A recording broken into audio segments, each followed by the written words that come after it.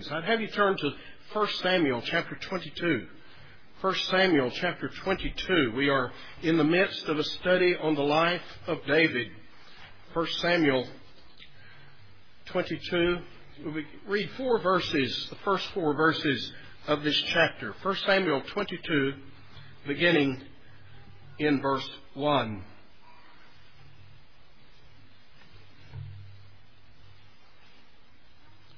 1 Samuel 22, beginning in verse 1. David therefore departed from thence and escaped to the cave Adullam. And when his brethren and all his father's house heard it, they went down thither to him. And every one who was in distress, and every one who was in debt, and every one who was discontented, gathered themselves unto him, and he became a captain over them. And there were with him about 400 men. And David went from thence to Mizpah of Moab. And he said unto the king of Moab, Let my father and my mother, I pray thee, come forth and be with you, till I know what God will do for me. And he brought them before the king of Moab, and they dwelt with him all the while that David was in the hold. The word hold in the Hebrew is the term for stronghold, a place of refuge or safety, which is what is the title of my message this morning, The Cave of Adullam. David, of course, has been, as a young boy, anointed the future king of Israel by Samuel the prophet, the 8th son of Jesse. He has gained renown and fame by his great victory over Goliath, the giant of Gath, the thing that we most remember about the life of David. But we have seen that Saul becomes insanely jealous and envious of David. He cannot stand for the acclaim and honor and glory to go to David as the maidens sing their songs. Saul has slain his thousands, David his tens of thousands. And so last week we saw that David had to flee for his life before King Saul. He flees first to the priestly city of Nob, where he and his men, there apparently is a handful of men who are fleeing with him, they are given the showbread of the tabernacle to eat. Very interesting situation. We saw the New Testament teaching that it would just be one of those obscure little texts were it not for the fact that Christ himself refers to that very incident as a justification for his disciples eating the grain on the Sabbath day. And then we saw him flee on down to Gath, on down to the city of the Philistines, the very hometown of Goliath. Seems a rather strange thing to do, and I think it shows us the desperation of David. There was simply nowhere else he could go. But as he arrives in Gath, the Philistine lords recognize him. They say, hey, wait a minute. This is the guy that killed our champion. This is the guy the maidens sing about in Israel. This is the guy that's been anointed the next king of Israel. And David realizes that he's been discovered, and he plays the fool. He begins to fake insanity, letting, as we say, a little spittle dribble down upon his beard. And Achish is so disgusted that he drives them away. Have you brought this man to me to play the madman? Don't I have enough fools around here that you got to bring me another? And so David escapes for his life. But as we looked into those Psalms, there's two Psalms, of course, that have as their introduction the fact that they were written as commemorations of that very incident. We see that though outwardly David was playing the fool, inwardly he was looking to his God for deliverance. Of course, it's a little easier on the flesh when we have been victorious in the battle with our slingshot against the giant than when God delivers us through having a drooly beard. It's not quite as crowd-pleasing, shall we say, but nevertheless, David looked and recognized that God's hand was in his deliverance. And so now this morning we find that David has fled back into the hill country of Judea, back into the edge, the borderland between Israel and the land of the Philistines. He cannot go back. He cannot go into the land of the Philistines. He cannot go ahead into the land of Israel. He is literally in no man's land. And so we find that he goes to a cave outside the little village of Adullam, and there he literally holes up. We find that his family, his relatives, come to him there because their lives are in great danger. And we learn that he takes his parents, Jesse and his wife, over to the land of Moab. And he asks the king of Moab if they might find asylum there in his land, all the while that David is on the run. And that will be, my friend, many years that David will be fleeing for his life before the armies of King Saul. God often surprises us with just how he fulfills his purposes in our lives.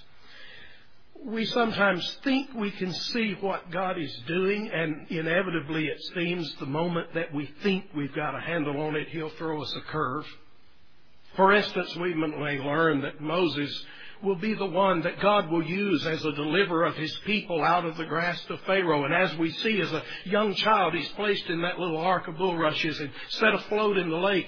And it just so happens that Pharaoh's daughter comes down to bathe herself, and it just so happens that she discovers this little ark and takes this little baby into her own home, into Pharaoh's house to raise. We might say, oh yeah, I got it. I see what God's going to do. Why, he's going to take Moses, this little Hebrew baby, and have him raised in Pharaoh's household. He will be in a place of great prominence, of great power in Egypt. And through his rank and through his privilege, he'll be able to deliver God's people. Wrong. Missed it. What we're going to learn is that God will use Moses, all right, to deliver his people, but first he'll strip him of every advantage that he seems to have in our eyes. We might learn, for instance, had we known the hidden secret counsels of God, that it was God's purpose to use Paul, Saul of Tarsus, the Apostle Paul. We might have been, if we'd have been privy to that this man will be the one that God will use to establish churches throughout the Gentile world. And we would see him sent to Jerusalem to study at the feet of the great theologian Gamaliel. We say, oh, I see what's happening. God is putting that man in exactly the right place where he'll be a man of influence, a man of power, a man who can pull some strings. Wrong. God will once again strip Paul of every advantage that he had. And then he will use him in his way. We're going to learn that David's path is going to be very similar. It might appear to us that we've got a handle on what's going on here. Here's the little shepherd boy, went out there, became the hero in the battle with the giant, and he's going to be taken right into Saul's house, right into Saul's palace. He's going to grow up right there alongside Saul. We might think that this is just going to be an easy, natural transition from the first king of Israel to the second king. But no, it's not going to be that way at all. The path to the throne for David was going to be anything but an easy path. You might say, it's too bad David didn't hear some of these preachers today talking about name it and claim it, this health, wealth thing. If bad things are happening to you, the devil's doing that. God only does good things. You might think David just needed a deeper life course here. Well, he's getting a deeper life course, but it's not exactly what we hear of in our lingo today. He's getting, about the only fellow I ever heard that benefited from a deeper life course was Jonah. He learned a little in his deeper life course, and so does David here. Because you see, David is literally forced to flee, as we say, underground. Literally underground. You say, can it get any lower than playing the fool, letting the spit dribble through your beard? Can you sink any lower than that? Well, I guess you can. You can go below ground. And that's where he has gone to hide himself from Saul. There is no other place of refuge that can be found for David. There is no one who will offer him shelter. And so we find that he takes his refuge in his God. You are my hiding place. We just sang that. Beautiful words. In fact, words about the life of David. But what does it mean? What does it mean, as Connie and the ladies sang a moment ago, that we're under the sheltering wings of God? May I have you turn over to Psalm 57 just for a moment? Psalm number 57.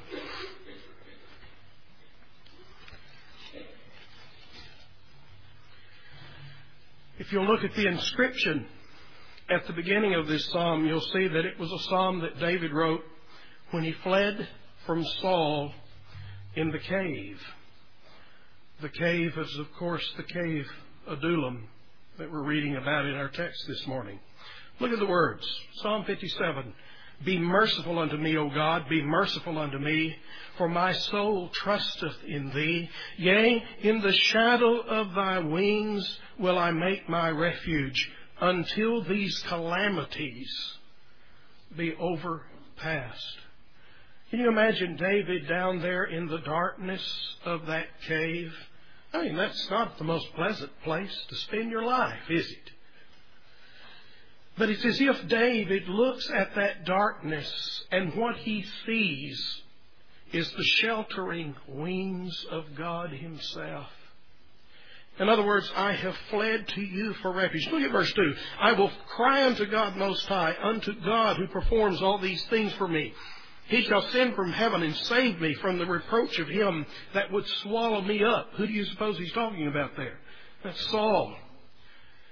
God shall send forth His mercy and His truth. My soul is among lions, and I lie even among them that are set on fire, even the sons of men whose teeth are spears and arrows, and their tongue a sharp sword. In other words, I'm in a pretty tough spot here. I'm in the midst, lying in the midst of people who will destroy me. Verse 6, they have prepared a net for my steps. My soul is bowed down. They have digged a pit before me, into the midst whereof they are fallen themselves. They're going to fall into their own trap, into their own pit. Look over at Psalm 142. Psalm 142. What we're looking at here is what's going on behind the scenes. What's going on in the heart, the mind of David. Psalm 142. Notice again the inscription, a psalm written when he's in the cave. I cried unto the Lord with my voice to the Lord did I make my supplication. I poured out my complaint before Him. I showed before Him my trouble. When my spirit was overwhelmed within me, then Thou knewest my path. In the way wherein I walked have they privily laid a snare for me. Listen to these words. I looked on my right hand and beheld, but there was no man that would know me. Can you imagine being in a situation that people, your acquaintances, your friends, act like they don't even know who you are? They don't want to be associated with you. It's too dangerous. You're a rival to the king. And we have to transport ourselves back to that day to understand what that meant. For David to have been anointed the next king of Israel meant that Saul was trying to cut him down any way he could, cut him off his claims to the throne. No man knows me. They look the other way when I come down the street. Refuge failed me. No man cared for my soul. I am in a situation that men don't want anything to do with me. Men will not harbor me. They will not help me. No man cares for me. So what are you going to do, David? I cried unto Thee, O Lord. I said, Thou art my refuge and my portion in the land of the living. You're the only one I can turn to. You're the only one who can help me. No one else will lift a finger for my cause, my defense. I look to You and to You only. Attend unto my cry, for I'm brought very low. Literally and figuratively, yes, he was brought very low. Deliver me from my persecutors, for they are stronger than I. Bring my soul out of prison, that I may praise Thy name. The righteous shall compass me about, for Thou shalt deal bountifully with me. Notice that our text, as you sort of get the feel of what's running through David's mind, he is an utter outcast. He has nowhere to go. No one will own him. No one will offer him help, assistance. He is literally living his life hanging, as it were, by a thread. He's holed up beneath the ground, hiding from Saul. But our text tells us that a very strange thing begins to happen. People begin to flock to David. Men begin to come to him. Isn't that strange? Do you go back to our text? First of all, you'll notice there's three categories.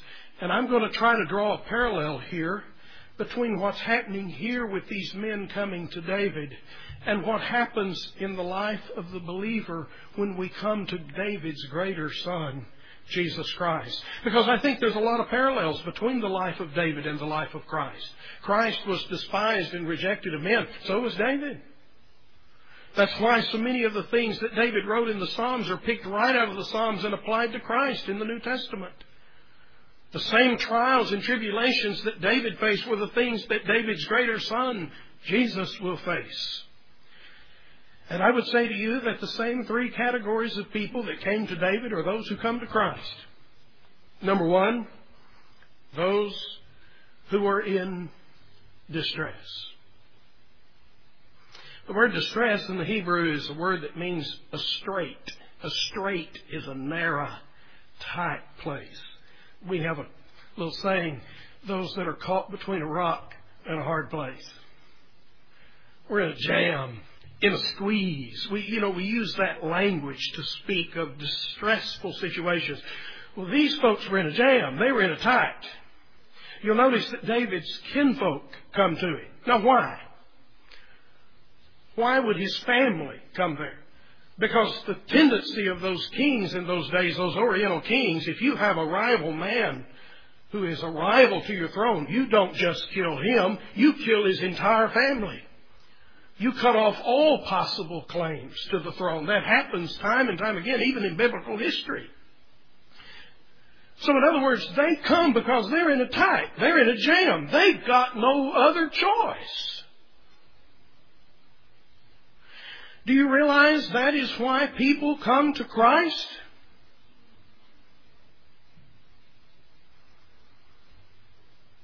You say, oh, not me, preacher. If God left you anywhere else to go, my friend, you'd run there hard as you go. If He left you a leg to stand on, you'd try to stand on. If He left you any other hope, that's where you'd flee. If you have come to Christ, I'll tell you why. There was no other option. I remember that day Jesus had been preaching to the crowds, the multitudes, and suddenly He began to tell them that they must eat His flesh and drink His blood if they have any part in Him. And man, this guy's nuts. This guy's talking cannibalism here. I'm not so sure that they didn't understand or they did understand. He certainly, in the spiritual sense, the very sense in which we're portraying in symbols this morning, he was talking about cannibalism. That we must feed on Him. We draw our very life and sustenance from Him. And man, these folks suddenly got a faraway look in their eye. Oh, I just remembered I've got something else to do. Reminds me of the commander of the Confederate forces here in Memphis. When the Union Army marched down the river from the north, the day before the battle, he suddenly remembered he had a pressing business engagement in Tupelo. And hightailed it out of town. These folks suddenly remembered, hey, I believe I've got better places to be. And that vast number that had been following Jesus everywhere He went suddenly began to peter out and drift away. And Jesus turned to His disciples and said, will ye go away also? Peter says, where else can we go? Thou hast the words of life. There's nowhere else. You're the only one. If there's somewhere else, we'd go. Thou hast the words of life. Don't kid yourself. If God left you another choice, if He did not, to use scriptural terminology, shut you up to the hope of the gospel, if He left you some false hope, you'd be standing there today along with the thousands that are.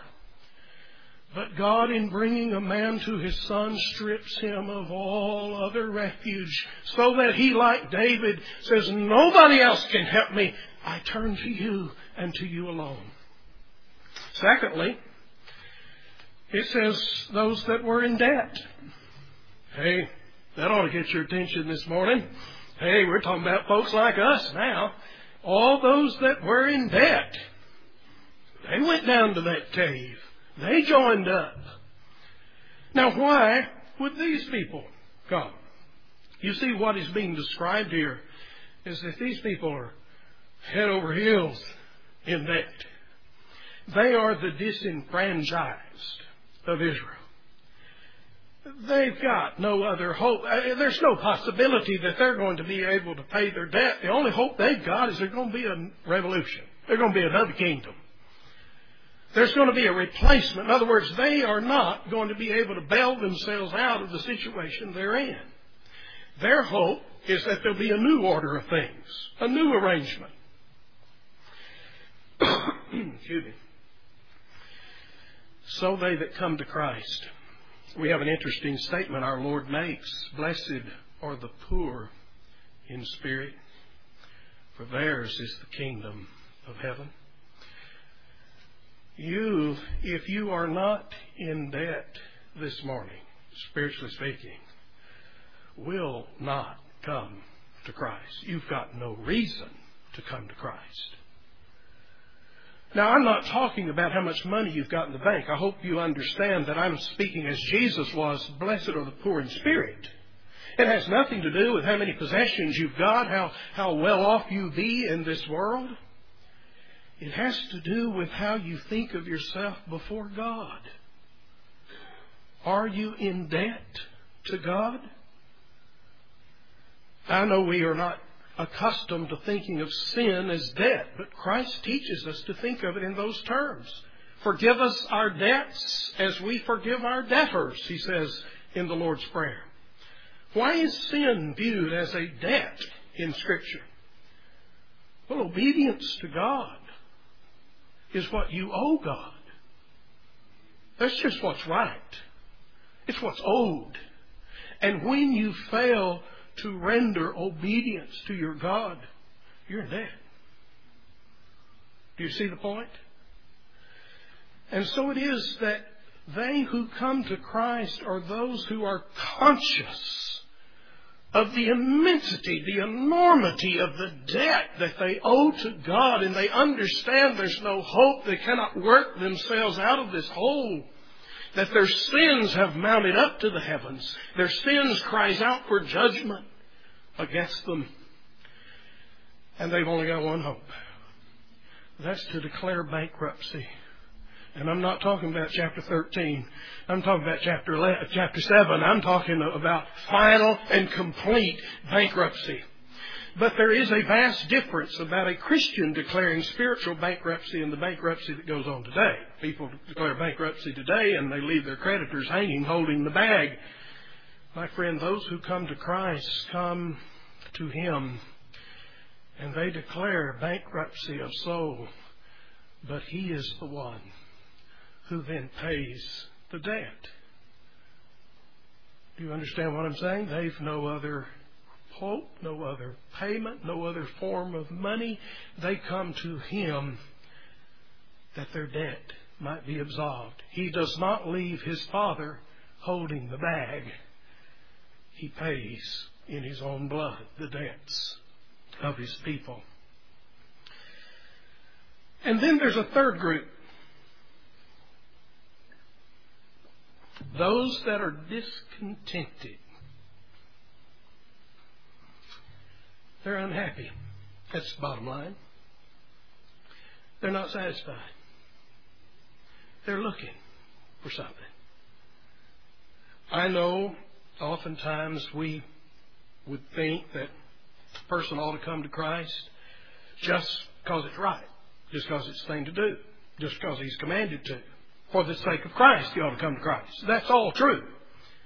But the Bible gives us all, from one end to the other, examples of people who come to Christ because they're looking. They're thirsty. That's the problem with that little verse of invitation at the end of Revelation. Whosoever will, let him come, take of the water of life freely. We leave out the verse that precedes it. He that is athirst, let him come. And whosoever will, let him take of the water of life freely.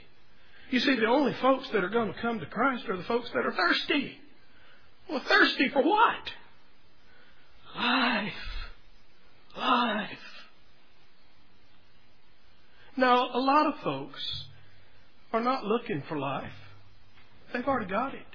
Just ask them. They're happy. They're satisfied. And if they're here this morning, they can't hardly wait till we get through so they can get on out there and get to living again. But the folks who come to Christ have had their eyes open that, my friend, what this world calls life is a walking death. That there's no satisfaction, no lasting pleasure in what the world offers. Make no mistake about it, they're looking for life. And these people have become so dissatisfied, so hungry, so thirsty, that they're willing to turn their backs on all else, and they're going to come to David. And so it is. They who come to Christ come on the same terms. Let me give you a little bit of New Testament text here just to prove what I'm talking about this morning. Turn over to Luke 14. In Luke 14, down about verse 16, Jesus tells a parable about a man that gave a great feast. That's one of the things I do well in life, one of the few things, but I eat well. I generally don't have to worry about having an appetite. I enjoy good food. And here this fella throws this big banquet. And he invites guests to come. And he gets everything ready, and he sends his servants out. In verse 17, they announce, "Come, for all things are now ready." Now come on. We're ready. Feast is ready. The banquet is set. And what happens? Every one of these to whom he sends his servants, they've got something better to do. They suddenly remember they've got something more pressing. One fellow's got a piece of land he hadn't seen, got to go see it. Another fellow's got to try out a new ox. Another fellow says, "I just got married, I can't come. Please have me excused." Not one of them showed up. Now why? They've all got something better to do. There's another choice. These folks aren't in distress. They're not in debt. They're not discontented. They have no use. And so what does the man do? He is angry, and he says to his servants, "Go out quickly," verse 21, "into the streets and the lanes of the city, and bring in here the poor and the maimed and the halt and the blind." Go fetch some gas. Where are you going to find some gas? Find them out there among the people who are in distress, who are in debt, who are... You see, the poor man, you didn't have to worry about him saying, "Oh, I'm sorry, I bought me a piece of ground, I got to go check it out." The fellow who couldn't walk, you didn't have to worry about him saying, "Oh, I just bought me a new ox, I got to go see how well he plows." The blind man or the maimed man in that culture, in that day, wasn't going to say, "Oh, I'm sorry, I've married me a wife, got to go somewhere else." These folks willing. And then the master sends his servant back out into the highways and the byways and said, notice he didn't say invite these folks. He says compel them to come in. Drag them in here. The word compel is a strong word. Drag them in here. Fill this place up.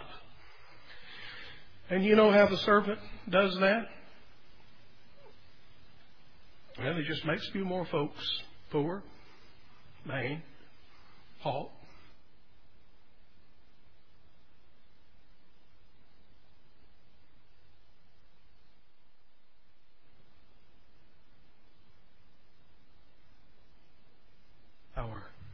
They'll come, and they'll willingly come because they've nowhere else to go. They've got no other alternative. But there is yet another element of what's going on here. Go back to 1 Samuel 22 a moment. You'll notice that it says of these people that they gathered themselves unto him. They left behind everything they had. You see, these people are walking off from their farm. They're walking off from their homes. They're walking off from their jobs. They are casting in their lot, sink or swim, live or die, heaven or hell. They have cast in their lot with David. They've left it all. They've walked off. Does that remind you of something? When our Master called in his day, men walked off from their nets, their ships, from the receipt of custom. They left it all to follow him. He says to the rich young ruler, go give it all away and come follow me. That's what these folks have done. They've turned their back on all else. And if David doesn't succeed, they're going down the tubes, down the drain. But they have put their hope in him. If he makes it, they're going to be sitting pretty. If he doesn't make it, they're doomed. They put themselves on his boat. If it sinks, they're a drowned rat. You understand? That is precisely what happens when the man comes to Christ in faith, that we leave behind all else, all other hopes. Now, I know that we are in a situation, we are in this world, and that's one of the tensions of life, is that we're working out here on a job. We're trying to make a living for our families. We are in the world, and yet, spiritually speaking, we are not of the world. If you are of the world, you're not of Christ. You can't be in there with David and out yonder in the field at the same time. Spiritually speaking, you cannot be a part of this world and a part of the kingdom of Christ at the same time. To come to one, you've got to walk off and leave the other behind. That's what these people have done. And notice that he became a captain unto them. They came and submitted to him. They bowed the knee to him. He became their head. I love this word because it's the very word that the writer of Hebrews speaks of in talking of Christ. That God has made the captain of our salvation perfect through sufferings. That's the point. He has become our captain, our head, our chief. Now notice, these people didn't become his subjects by him going out and conquering them and swinging the sword over their head.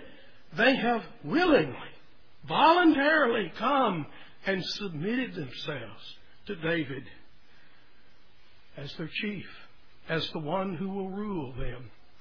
And so it is with the Christian who comes to Christ. It's not that we come to him just wanting a fire escape from hell. But we have come to submit our souls unto his rule, unto his law.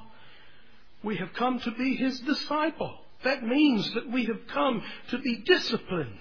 Notice the relationship of disciple and discipline. We've come to submit ourselves to the discipline of our Master, to do what he says. But why? What has brought these people to David? There's even yet another element, and I've got to quit with this.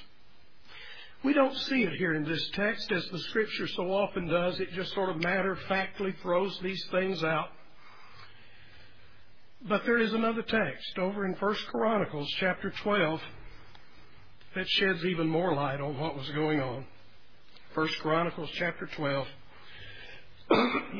This is a list of these various groups that defected to David while he was on the run from King Saul. In 1 Chronicles chapter 12, verse 16, we read of an incident that occurs apparently while he is in the cave of Adullam. 1 Chronicles 12, verse 16. And there came of the children of Benjamin and Judah to the hold, that stronghold, to David. And David went out to meet them, and answered and said unto them, If ye are come peaceably unto me to help me, mine heart shall be knit unto you. But if ye are come to betray me to mine enemies, seeing there is no wrong in mine hands, the God of our fathers look on it and rebuke it. Then the Spirit came upon Amasa, who was the chief of the captains, and he said, Thine are we, David, and on thy side, thou son of Jesse. Peace, peace be unto thee, peace be to thine helpers, for thy God helpeth thee. Then David received them and made them captains of the band. There is a work of the Spirit going on here. Notice, they come because they're drawn. The Spirit is convincing them. You know, we sing the song. I'm afraid we don't, Steve, we sing so many songs and just sort of gloss right over the words, don't even understand what we're singing. But a beautiful song, I know whom I believed. I know not how the Spirit moves, convincing men of sin, revealing Jesus through the Word, creating faith in Him. You see, we've been looking at the human side. Men come because they're in distress. Men come because they're in debt. Men come because they're discontented. And indeed, you ask a man, why are you seeking after Christ? Why are you coming to Christ? That's what you'll hear. But unbeknownst to them, there's something going on behind the scene. How is it that they see no satisfaction in what this world offers? How is it that they see that this glory out here is a fading glory, that the pleasures that this world offers are fleeting at best?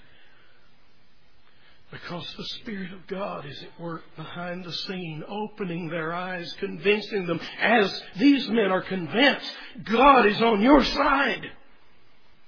I don't care what the odds look like. If you were a betting man, hope you're not, but if you were a betting man, how much money would you place on David at this point? Here you got King Saul in power, thousands of soldiers at his disposal. David's a man on the run. Nobody will even take him in. He's holed up and a hole in the ground.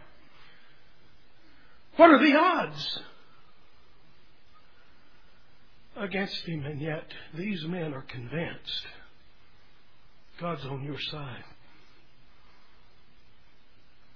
So it is with the Christian. He believes.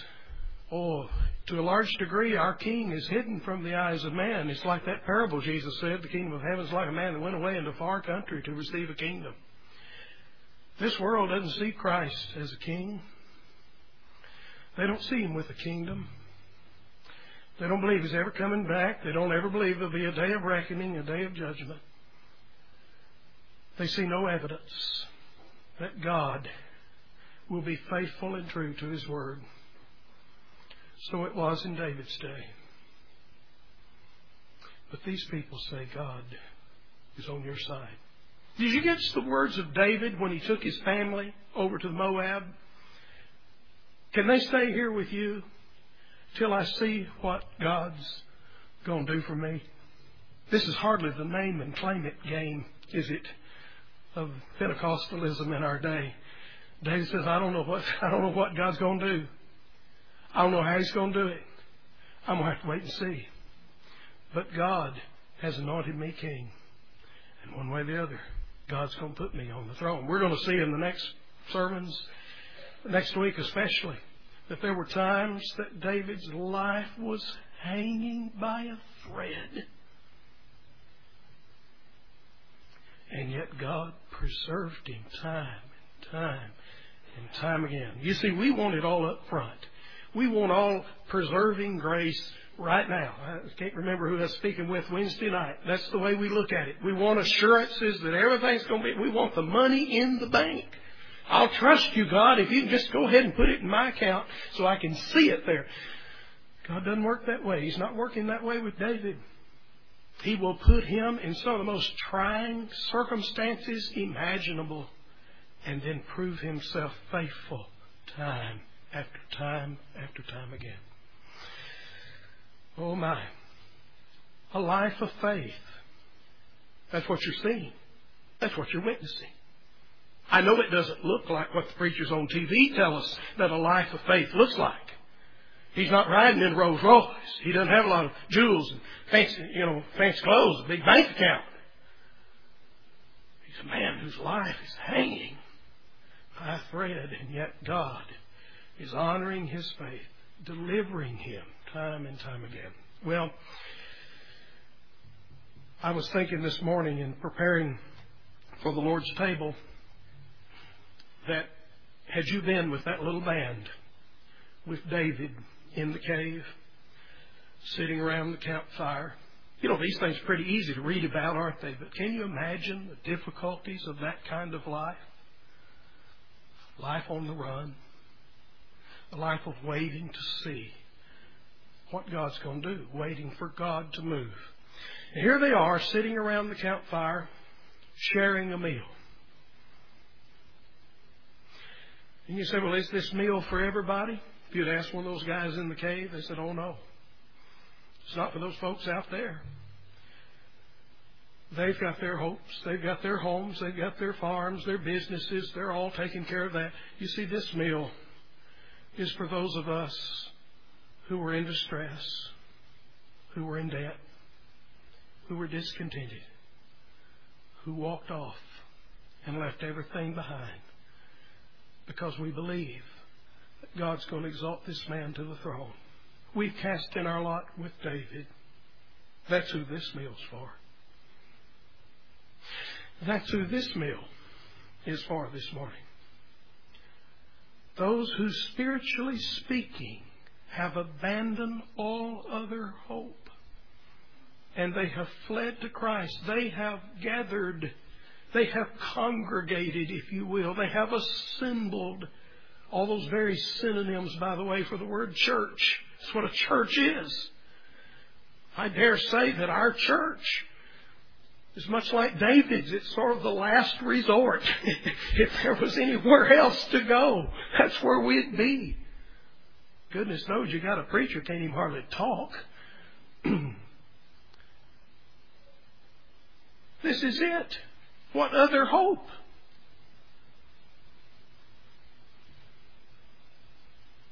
There's no other alternative. It's either Christ or it's nothing. Well, that's who this meal's for. Have you left all to come and bow the knee to the captain of your salvation? Have you fled for refuge? Have you cast in your lot with the Anointed One? Live or die, sink or swim, heaven or hell, you're trusting Him. And that's who this meal's for. And if that's not you this morning, you don't need to be partaking of this. Just be quite honest. It's for folks in the cave of Adullam. Are you numbered with the people of David's greater son? Let's pray. Father, thank you for this portrait that we find in your word of what happens when men come to Christ, what's going on in their hearts and minds. And Father, we think back, those of us who know you, to a day when we were in the same boat. We became so convinced of the truth of your word that we bought the truth and we cannot sell it.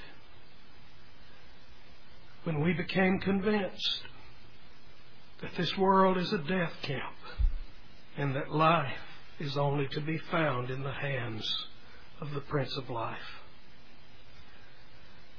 On that day, Father, when we found ourselves with no other hope, no other refuge, no one else could do us any good. Man couldn't help us and wouldn't help us. But we came to Thee. We looked to Christ. And Father, we know not what tomorrow is going to bring. We have it awfully easy at the present. But Father, whatever it is, we're waiting to see what you're going to do for your people.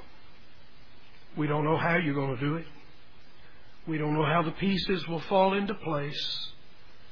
But we are convinced that you are God who will fulfill your purpose. You will exalt your Son. Father, there may be those this morning that are not here who know you. That is, those who are without Christ this morning. Those who are out in the world, living a lie, loving a lie. Lord, might you open their eyes to see the truth. May they see Christ as the one that you have ordained, the only name in which we can find life and salvation. Would you make them willing? Father, they're not willing at the moment. They're in love with the things of this world, enslaved to pleasure. Father, I pray that you would overrule the vile emotions of the hearts of men, that you would cause light to shine in the dark recesses of men's hearts, that they might become so desperate for Christ that they'll leave everything behind if they might have him. Lord, amaze us as you've done in the past. Amaze us with your power to save. God, do it for the sake of your Son. May he be exalted in our sight. For it's in his name we pray. Amen.